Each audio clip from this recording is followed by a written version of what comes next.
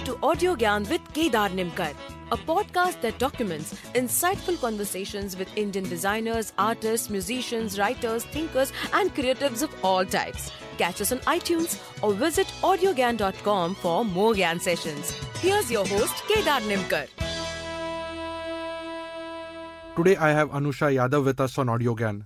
Anusha is a portrait photographer, brand culture design consultant, and curator of narrative, visual and theme-based archives and ideas.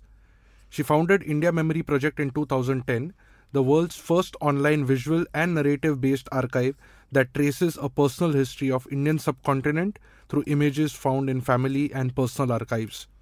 Today we are here to discuss more about her insights into building this culturally rich project and what went into this project. So thank you, Anusha, for giving us your time, and it's a real pleasure to have you on. My pleasure as well. Thank you. Thank you. So I've come up with few questions, and let's see where do we land up. So first, can you set the context by saying what is India Memory Project and what was the thought behind starting it? Actually, it's Indian Memory Project. Yeah, sorry, Indian with Memory. an N. Yeah. I started it for many reasons. I think one, the idea fell into place, and it didn't require many resources, and I could do it by myself, so I just did it, because an idea like that actually, like many ideas, need to be done to be seen whether it will work instead of being thought through. I had wanted to, a lot of things had started this off. I was always interested in old photographs and archival images. I was also disappointed that I could never find much of it online. And of course, that was the time when the internet had just begun. But people on Facebook had started sharing photographs. There was a synchronicity in how Facebook had started for photo platforms and how the Indian Memory Project also came about. But it started giving me... I design books, and so I decided to go to a publisher saying that let's do a book on history and contemporary cultural ideas of Indian weddings. Mainly because I knew that everybody had a picture of a wedding. Everybody in this if not the country. And so therefore we could actually trace, and everything was becoming at that time, I think there was a lot of Karan Johar Bollywood wedding, and those ideas that were being translated across the world, that this is how Indian weddings are, which was something that irritated me also. That there's a lot more, that if I go to Assam, the wedding is different. If I go to Kashmir, the wedding is different. If I go to Tamil Nadu, the wedding is different. And there's different cultures, there are different ceremonies, different people are involved, the jewelry is different, the clothes, everything is different. The rituals, in fact. Rituals and ceremonies are different, but everything comes with a certain context. And I was wondering if there was a way to document these ideas and present it to the world within a beautiful coffee table book. So I actually that is when I asked people on Facebook to send me wedding pictures. And it's very interesting because it helps sometimes when people don't take instructions well, is that I ask them for wedding pictures, but they send me all kinds of pictures with different kinds of stories. But I did select a few. I did make a proposal. The proposal fell through. I went right back to earning my own rent. But those pictures were still there in that group, and people would keep commenting, and I would keep looking at it. And for 1 year, I think around the same, in Feb sometime 8 years ago, 9 years ago, the idea just fell into place that there is a much bigger idea here. People would mention partition, they would mention polyamory, they would mention professions, travel, all kinds of things. And they start telling you stories about them. And that's just when I realized this was a much bigger idea than just weddings. That this was, if I could keyword every context that they mentioned, it's a library. I can create a whole library, and all I need to do is keyword and categorize them. Unfortunately, voila, there was WordPress for me to do that. Because it was the blogging tool that they were using that helped me actually create a library. And so that is what I started using, the tools to create this library. And I started online on a free blog, as a free blog platform, but it was very clear it was not a platform. It was not a blog. I gave it a value system. I decided what it will do, what it won't do, how will it do it, at what, what kind of images will come, setting up the criteria, how I need to keep my personal preferences aside so that it doesn't interfere with the vision that I want this archive to have. And that's what set off. I've learned a lot about the world through that archive. Correct. You also mentioned that the images which are sent has to be before 1991. Yeah. So what made you pick this criteria? Well, it started in 2010. So for me, 10 years ago was not feeling very old. Also, the quality of images was all digital. It was all feeling very contemporary. Okay. And so I felt that there was still 2 centuries. I mean, I had studying history of photography from all over the world and from India, or the subcontinent, that there is so much that was not documented. That why? So in my interest, I would rather go further back rather than be contemporary. Not to say that this is not archivable. Eventually, it will be. Correct. It will become a study of society. But for me to draw a line on the kind of pictures I was looking for, I needed to say 1990, and I just said 1991 basically because the number was cooler instead of ending with a 0. Interesting. And you said you had a value system and you had certain parameters for people to send or upload or send you pictures of that. Was this criteria mainly to help you fasten the process of curation, or you wanted to completely get rid of curation if they match this criteria?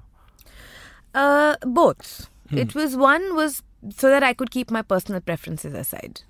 Number 1. Number 2, I was studying how archives around the world were working, which was the National Archives of London, of UK, whether it was the Library of Congress in USA, and different projects that they were running, and what was the systematic approach. And very quickly, and it was very interesting. At the same time, I heard a talk by P.K. Nair, who was the archivist at the Film Institute in Pune, who said that the archivist needs to be neutral. You can't, as long as you put a criteria in place, because you don't know what is important right now, because we don't know enough. How can we know what is important if you don't know enough? Which was exactly to the T. And number 2, it was that I needed to look at the world, also be surprised. I needed to want to hear as many stories possible, as many kinds of stories that may happen because of it. So I gave it a value system. Also legally, I needed to be very clear that, legally that this works. It is not crossing any lines. There needs to be transparency with anybody who's contributing or even running the archives. It was all these other different things that I needed to place in some value system that fell into place. Correct. That worked for me and for the society it was meant to serve. I remember like doing one interview with Amrit Gangar, who's a film historian, and in one of his talk he says that there's a lot of things which have to be archived in the film space also, because the film itself is celluloid, so it has a lifespan of say 100, 150 years, and almost there could be around 60 to 70% of motion pictures which are not even documented. We don't know about it. So it's a very important and nice thing. Anusha, I wanted to ask you, there are like millions of untold stories and unsung heroes in almost every part of the world. So what is like your process of capturing them through your project? I mean, you said you want to just tell or say document, share stories, right? But is there any criteria? Is it only partition? Is it only the way you said only? No, what I look for in an image is that it has an essence of the collective. Because essentially the idea of Memory Project is that micro stories form the macro story. Right? Collective, you mean? The collective, I mean that it is people can a lot many more people can connect to that story or find connections to that story, or the Indian subcontinent as a collective. By that mean that whether it's collective memory, what kind of people we are, what kind of societies we've been, how have we changed? Because study of history, as I heard someone say, was also a study of change. And how do we, and it was getting that one image that I would, so it didn't actually matter, as long as it fit the criteria, it would go up, even if it didn't interest me, even if I had no interest in the subject that the person was talking about. But yes, I've learned how to be an investigative journalist, for a lack of a better term, is that I try to read between the lines. I try to ask questions. I try to read the emotions behind a story, behind that story that is being told. How people have felt, what kind of circumstances happened around that. If somebody is talking about the 1940s, is it that they experienced partition? Did they not? And the experiences are very different from somebody from the south of India and from the north of India. And so or from the east or from the west. And so there are people, even I heard a story of a lady in Punjab who came from a rather wealthy family, so was very protected as well. She never even knew partition was happening while she is a young teenager, sitting in Jalandhar, because she was completely protected. So it's all kinds of stories that surprise you, that she had no idea it had happened. There are people, there's a story on Indian Memory Project who had no idea who Gandhi was until Gandhi was assassinated. Are you serious? Yeah. So it's incredible that there are all these kinds of stories and that we can actually take nothing for granted.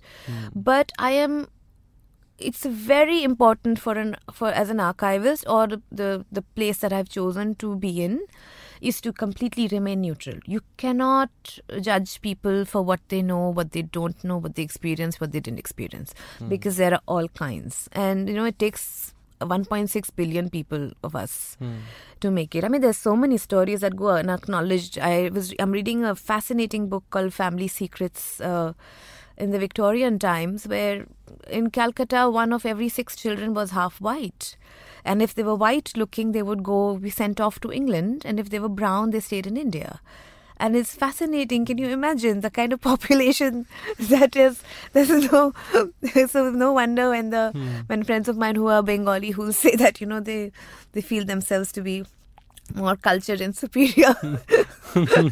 This is what they're, who knows what kind of histories people are talking. And there are lots of kinds of histories that are not being mentioned, whether it is about domestic abuse, whether it is about gender problems, whether there are about queer groups.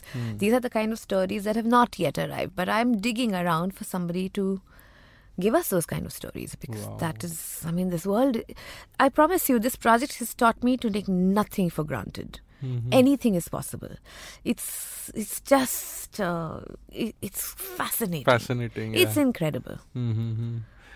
It's really fascinating. In fact, just a second. In fact, I had a similar question on top of that how is one's memory relevant to other? Yeah. So you briefly touched upon it, but what kind of patterns or any anecdotes you have seen that you have been unbiased and put that story out or put that image out, and then it has connected or resonated with multiple places, thereby forming a collective. So any thoughts on that? Because it's also it's full of surprises. So there is a picture that came to me. Sorry to interrupt, but just taking an example, I've seen someone's marriage photo, right? And it says my mother was getting married and stuff like that. So now, how does that story connect with other stories in the same thread? And what is that thread also? There are many. That's the thing. There are many kinds of threads, and there are threads that you would not even expect is a thread. So can you? So it's, for example, there is so there's a lady who told me the story of her marriage, and actually not of her marriage. The picture was about their marriage, about how they fell in love, but she mentioned a small detail in passing, saying that when she was growing up, they lost out. She was, for 2 years, schools were shut, and so therefore she had to be homeschooled. And that is when I was like, what do you mean for 2 years schools were shut? She said, yeah, during partition, 2 years colleges and schools were shut. And that is when it occurred to me that there's we have a generation of our parents who have lost out on 2 years of school, but it doesn't come up. It doesn't come up at all. That these institutions. So this is how suddenly something in passing, she said, becomes a matter, connects to a collective idea. Or that they were part of, for example, somebody said that their parents were getting married, and there was no electricity in the house because there was an India-Pakistan war going on in the 1970s, and Calcutta was on high alert. And she says, my mother stepped into the house and the electricity came, So it was like this magic that happened. And at that moment, and everybody thought of it as a great omen of good that will happen. I mean, these are things said in passing. Correct. But that particular war, can you imagine how many people it has affected, or how many people's lives, what was going on at that time? And that is where the collective starts coming in. And it comes in different ways. There was another story where a person mentioned, there is no picture of this because there was no photography at that time. In the 17th century, his great-great-great-grandfather came to India with the East India Company. He's a white man. Decided to stay here. 6 generations they stayed in this country. And he says that, oh, my grandfather's name is this. And suddenly there's another family who says that, oh, by the way, we belong to the same family. Wow. And this is another family living in Australia. And they had no idea 6 generations later these people are connecting. And how many kinds of nationalities and races and people and businesses, the people who've stayed. India is literally, they call it the melting pot. It is the real melting pot. The whole world has passed through it. Whether it's from the east, whether it's from the north, west, south, it's crazy. And I mean, this is endless. I can go on and on and on. Yeah. I can. In fact, I am really struggling to visualize that. How are you able to even put up these stories because it's so humongous in the nature. It is, but it is also a way to manage it, right? I mean, you can only manage that kind of collective's past, which is going to surprise you at every step through a story. That's the only way to do it. It's the other verses. So the idea is to put all of them together and tie them through the help of technology, which is using keywords and categories. If I put in a search, anything related to partition should come up. Anything related to, the cut of your hairstyle should come up. I mean, these are things that will indicate, but it also depends on what we're looking for. But that's the only way to manage or organize something like this. Yeah, I was thinking of one project, but if you just take one photograph and dissect it into 1,000 I can give keywords. You 75 stories related to one photograph. So what, according to you, is the best format of capturing memories and why? There are many formats, but it also depends on what kind of memory. I mean, memory is a very vague term. Memory is just what you want to or have decided to or choose to remember or forget. One of the two. One of the many things. But there are many formats. I mean, people take photographs to capture memories. People write to capture memory. People tell stories, do podcasts. There are many, many ways to do it. There is no best or worst. It depends on what works for that person. So if I may rephrase, what's the most powerful way to live the memory again?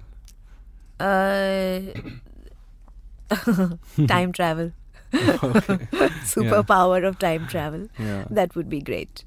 But that is not yet been told. If they have it, it's not in public domain as yet. Nobody can easily access it. So photographs?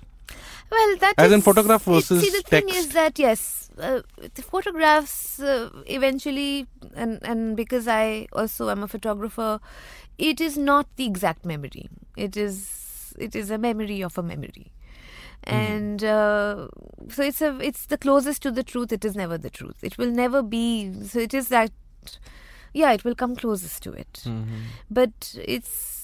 People can also find that through text. People can also find it through. I mean, the strongest way to evoke memory is smell, is a fragrance, and which also I think which is lacks. the most powerful.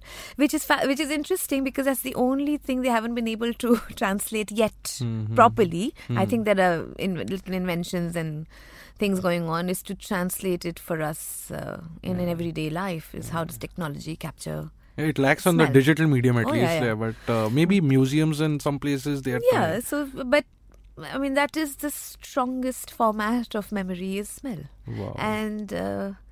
and fragrance, and or so bad I think smells and good five smells. senses we can go abstract at that level and just. No, I wouldn't go abstract, but the sense of smell just does that, and yes, the sense as a sense of sight or the sense or hearing would come second. I would say music brings a lot of. I mean, it can bring back floods of memory, voices, and then it is sight, which just shows the memory for you, and then the rest is up to you. Are there instances where the memory has been misinterpreted, as in like memory, but the situation in the photograph has been misinterpreted because of some context?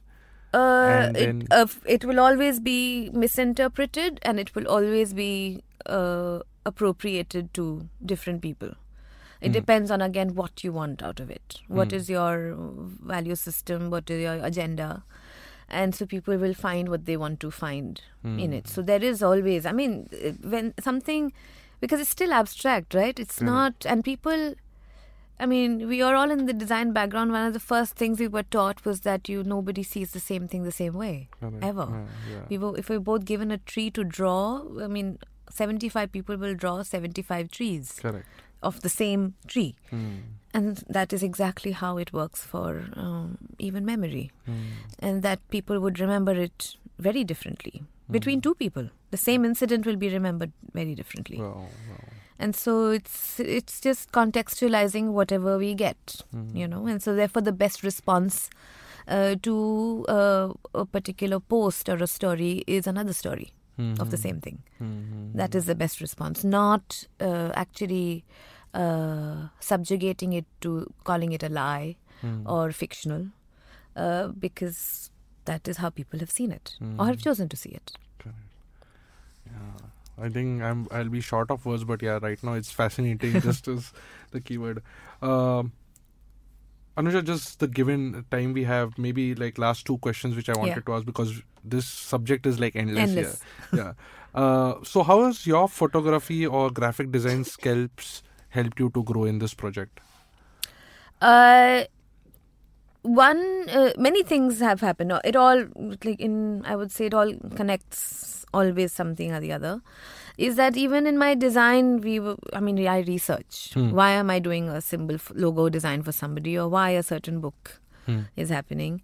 It's also, then you get into the technical aspects, what people read, what colors, what choice of formats, will it be accessible, reading people's consumption behaviors. Then it comes to marketing. We were talking about marketing earlier, that it's all about how do you market it and what are people clicking on, why are they clicking on something. It's many of things. And photography, yes, because I'm fascinated by images. I mean, it's the story, there's so much to be read in pictures, and I like reading pictures, and then so much of it is outside the frame, because it's just, you can't capture the world in just four corners. Correct. Or circles, or whatever shape you want to give it to, but geometry doesn't encapsulate memory, but it can bring you closest to it. And so it's all of it has helped. It helps me read my own work. It helps me interpret my own work. It helps me. All of these little things connect up. It's the voices. I mean, I remember one of the first bosses I worked with said this to me, and it stayed in my mind because it was so helpful. Was that which font do we choose for a particular subject? And he said the font is a voice. He said, is it a whisper? Is it female? Is it male? Is it scream? Is it, so decide what that voice is, and that's the font you will choose.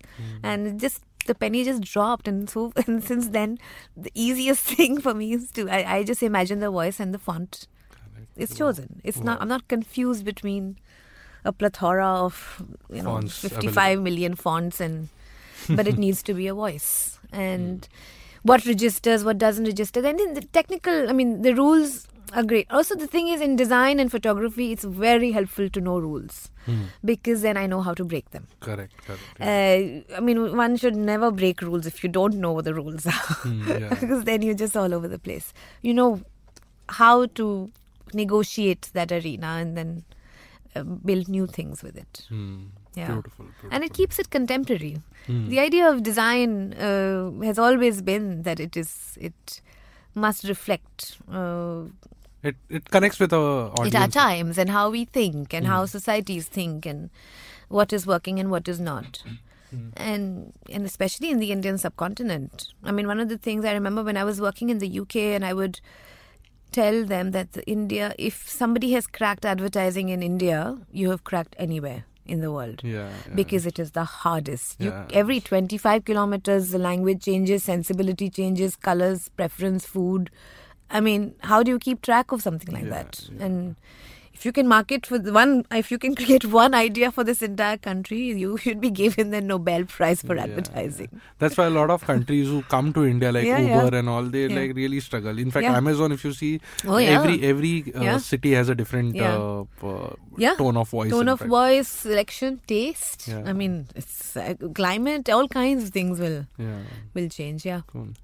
Last question. What's the future with the Indian Memory Project? Where do you see it going? How do you see it evolving? I would like it to have more content, number one. It's the mothership, and what it requires, its strength is its stories, and so therefore it must have more of it. It's like blood. If you need to have blood cells But there are plans of, I'm going to be redesigning the site. I'm going to be, creating more extensions with it. I'm working on a book on it right now. But and all of these are supporting ideas. They're not. They are not going to be the heroes. The hero will always be the mothership, the content and the archive itself. Because it must have a long-lasting... The idea, it was created so it becomes this great tool of reference. So it can't... so that will remain. That's the core of it. And all of these other interesting extensions will just help support it, will help build it, will create new avenues. And it helps me do interesting things like I can do exhibitions like the history of Indian crime, which was great.